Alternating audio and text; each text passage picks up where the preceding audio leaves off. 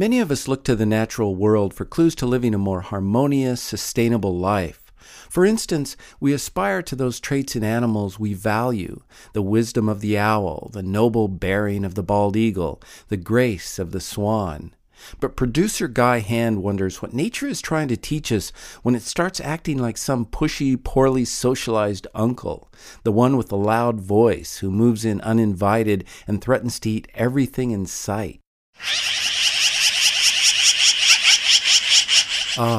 It's springtime in the Rockies, when a black-billed magpie's thoughts turn to love.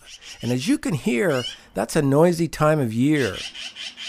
There's the courting, nest-building, egg-laying, followed by the defending of the new family against every dog, cat, raccoon, garden tool, lawn chair, and child in its territory.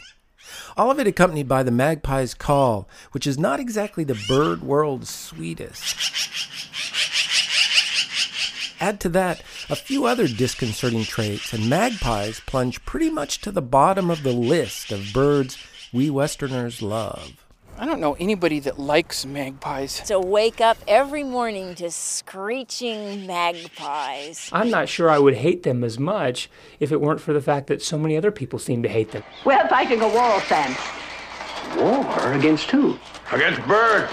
Okay, that last bit is from the Hitchcock movie The Birds, but it captures the mood. In Bodega Bay early this morning, a large flock of crows attacked a group of children who were leaving... Crows, who play a starring role in The Birds, are related to magpies and both belong to a whole family of unpopular birds. Kevin McGowan of the Cornell Lab of Ornithology. Well, the family Corvidae encompasses about 100 species, more or less. About half of them are crows and ravens, the big black guys. And then the other half are things like the jays and the magpies. McGowan believes that our dislike of the corvid family is rooted in European history. A lot of cultures around the world actually like crows and ravens and revere them as, part of their creator myth and things like that.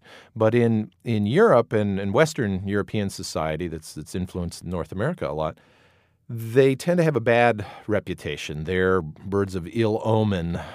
They're birds of bad luck and disease and things like that. And basically that comes from the fact, I think, that there were no vultures in Europe and that it was the crows and ravens and magpies that were the scavengers. After a big battle or a nasty plague, the corvids had the unsavory habit of swooping down on fallen victims and pecking their eyes out. Then add to that, the crows and ravens at least are black. And that, again, was a negative sort of association for Western European thought, as black is the color of evil and all that sort of thing. Think Edgar Allan Poe. Take thy beak from out my heart, and take thy form from off my door. Quoth the raven, nevermore. A century ago, magpies had a bounty on their heads. 150,000 were killed for cash in Idaho alone. Today, our cultural distaste for corvids is still codified in American law. The Migratory Bird Treaty Act only protects magpies, crows, and a few other unloved birds if they reform their evil ways. According to Rex Salabanks of Idaho Fish and Game, it's legal to control them if they peck at your screen door, eat Fifi's dog food, go for the cherry tree. Or, and this is the interesting part, when concentrated in such numbers and manner as to constitute a health hazard or other nuisance. And the main way that you can control them, obviously, is to shoot them. You're not supposed to blast magpies within city limits, but other than that, the law is loose. And so it's kind of like, well, does it have that look in its eye, Does it look like it's up to no good and it's about to do something that's bad? Some people would say it always has that look in its eye. Hear that? That was a rooster. That was a pheasant rooster. He's right over there. J.D. and his black lab are walking through his hunting preserve in southern Idaho. Did you hear that rooster? Yeah. But there was one right over here, and there's one over there. There's just a tremendous amount of pheasants here, and we have a lot of quail, and we have lots of ducks here. We have geese that nest here. There's lots of wild birds, though, here, too. There's killdeer, red-winged blackbirds, herons. J.D. loves birds, just not magpies. Although various magpie species can be found in numerous parts of the world, the American magpie lives exclusively in the western U.S. And this expanse of high desert has the densest concentration of magpies on Earth. JD thinks that density threatens his other birds. Look at the baby ducks. See them in the water there? Yeah. There's 3 baby ducks there. Now, magpies will go after them if they're on land. They'll just wait until those eggs or babies just get right, and then they'll swoop down on them and eat them up. That's all they do. That's why he's carrying a 12-gauge shotgun, just in case he catches a magpie in the act of raiding a game bird's nest. And it's not just the act of depredation that bothers JD and plenty of other people. It's the seemingly devious way magpies kill other birds. Yeah, they usually travel in groups, and I've seen them where, like, if you have a bunch of quail and they've got their little babies, 1 or 2 of the birds will distract the quail, the adults, and then another 2 magpies will come in behind and swoop down and pick up the baby quail. They'll team hunt, sort of like a pack of coyotes or wolves. A few minutes later, JD spots a magpie in the act. Oh. Got him! Woo! First magpie. He picks up the limp bird and holds it hanging by the tail. They're a pretty bird. I mean, they're handsome. They're always dressed in a tuxedo and ready to party. Magpie, a bird on a wire, am I? Magpies are iridescent black and blue and creamy white with a long, showy tail. By corvid standards, they are beautiful birds. But still, people think they look flat out evil. And magpies don't mind taking that dark side into town. Look, there's one right there. Right there, there's a magpie nest. Do you see it? Right by our porch. My neighbors, Dave Peterson and his wife Mary Lou Taylor, live in Idaho's biggest city, Boise, where they're worried the magpies are taking over. Dave and Mary Lou count 6 magpie nests from where they stand in their backyard. So maybe Mary Lou's theory that there are a few jillion more magpies than last year. But how? I don't know if there are a few jillion more. But how many robin nests are in the same vicinity?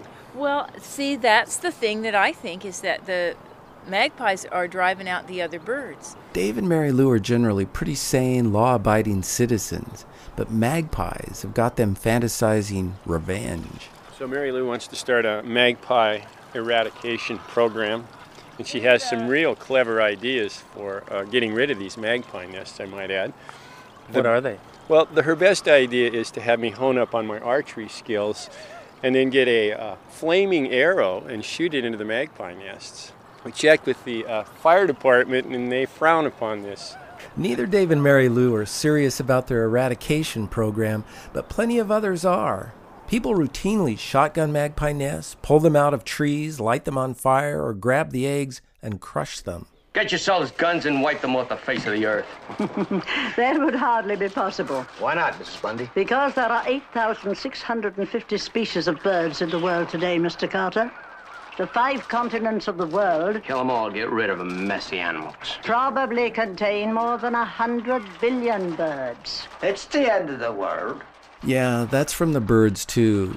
My point being that it's really hard to untangle fable, in this case film, from scientific fact when it comes to magpies, corvids, and, well, nature in general. Kevin McGowan of the Cornell Lab of Ornithology says all this magpie-directed malevolence is misplaced. Partly it's because some of the things that we see them do we don't like, and we don't have a sense of how important that is to the whole grand scheme of things. So we see them come in and take a robin nest, eat the babies, and we're all upset by that, and we think of them as these nasty thieves kind of thing. Well, in fact, they're not thieves. They're just trying to raise their own young. In fact, one study found that songbird populations actually increased as the number of magpies grew in the area. McGowan believes we label magpies and other corvids as wanton killers simply because they are big, obvious birds, and when they do something we find distasteful, we notice it, whereas lots of unexpected predators in nature sneak by unnoticed. As studies recently have been putting cameras on bird nests and seeing who it is that's actually coming in and eating those eggs and babies, what we're finding is it's predominantly squirrels. Squirrels? I wonder why they're shooting at us! Must be from a rival network! And McGowan says nest cams have caught another unlikely suspect. Deer eat a lot of eggs and nestlings of ground nesting birds. I tell you, I didn't expect that. But it's not just a question of them accidentally breaking eggs as they're cropping grass either. There's video of them actually chasing down little fledglings that are trying to run away from the nest and grabbing them and gulping them down. Hi, Bambi. Bambi too? Watch what I can do. Scientists say magpies are way down the list of animals that eat baby birds. But like it or not, our view of nature is informed not only by biology, but by everything from Beowulf and the Bible to the birds and Bambi. We try to understand nature, like everything else, through stories. We cast animals in the roles of hero and villain, often unconsciously, then push them off on a narrative adventure we hope will end in just, morally satisfying ways. When nature doesn't follow the script, we often react with anger or fear. Are the birds gonna eat us, Mommy? Well, maybe we're all getting a little carried away by this. Watching a magpie pull a baby bird out of its nest, even when we tell ourselves it's part of nature, is nevertheless unsettling. Why are they doing this? It whispers the possibility of a cold, uncaring universe, a natural world less teacher than tormentor. So we often try to rewrite the script to save the baby bird and sentence the murderous magpie to death. They'll be all around here. Yeah, they'll be down. Some will be on the gravestones. Some of them will be right here pecking at the magpie. Chuck Trost has spent 20 years trying to read nature's story from a magpie's perspective. A retired professor of ornithology at Idaho State University, he's the nation's leading expert on magpies. And when he asked me to meet him in a cemetery so he can perform a magpie funeral, I'm glad to hear I'm not to play the role of the dearly departed.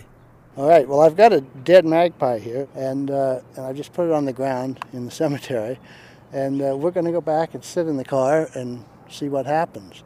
What I predict will happen is that a magpie will notice it and start calling, and the effect of that is it draws other magpies in. Magpies will come in from across the river and all around here, and they'll be in the trees and they'll be down looking at this dead magpie. So it's kind of an intense thing that goes on for 10 minutes, 15 minutes, and then they leave. Trost hopes his so-called magpie funeral will give me a taste of what he's discovered in his 2 decades of study, that magpies are surprisingly intelligent, complex creatures. He says they have a well-defined social hierarchy. They're monogamous, but they also allow for divorce. They'll defend their chicks against animals many times their own size, and they might even have a sense of humor. I've seen a merlin actually attacking magpies, a flock of magpies, and you just have to laugh to watch it because the magpies would dive into a bush and the merlin would take off and start to leave, and one of them would chase it. And they'd turn around and drive that magpie right into the bush again. And it's happened like 10 times, over and over again. And I think they would just, they're using this merlin to show off. So it's fascinating things you can see if you just have enough patience to watch. Trost thinks we'd all learn to love magpies if we were patient enough to watch them for a while. As we talk, magpies gather in the trees above the dead bird, calling, then begin gliding down and gathering around the corpse itself. One tentatively pulls at the tail, and when there's no response, backs off and simply stands there. Trost has an explanation for all this. It's probably trying to see what killed it. And mostly I think what it is, they're trying to see who it is, because they know each other. Magpies know each other. And whenever there's a dead magpie, that means there's an opening in the social system. And if you're a submissive magpie, you can move up one notch. As a scientist, Trost can't speculate on the magpie's capacity to mourn. But watching these birds standing there among the gravestones, dressed in funereal black and white plumage, I can't help but wonder if there's some kind of spiritual spark glowing in those complicated little corvid skulls. If we're so quick to assign the worst human traits to magpies, can't we allow them just a little room for reverential reflection? It seems only fair. Who's to say magpies aren't contemplating the nature of life and death, like us? Maybe they're just a little noisier about it. For Living on Earth, I'm Guy Hand.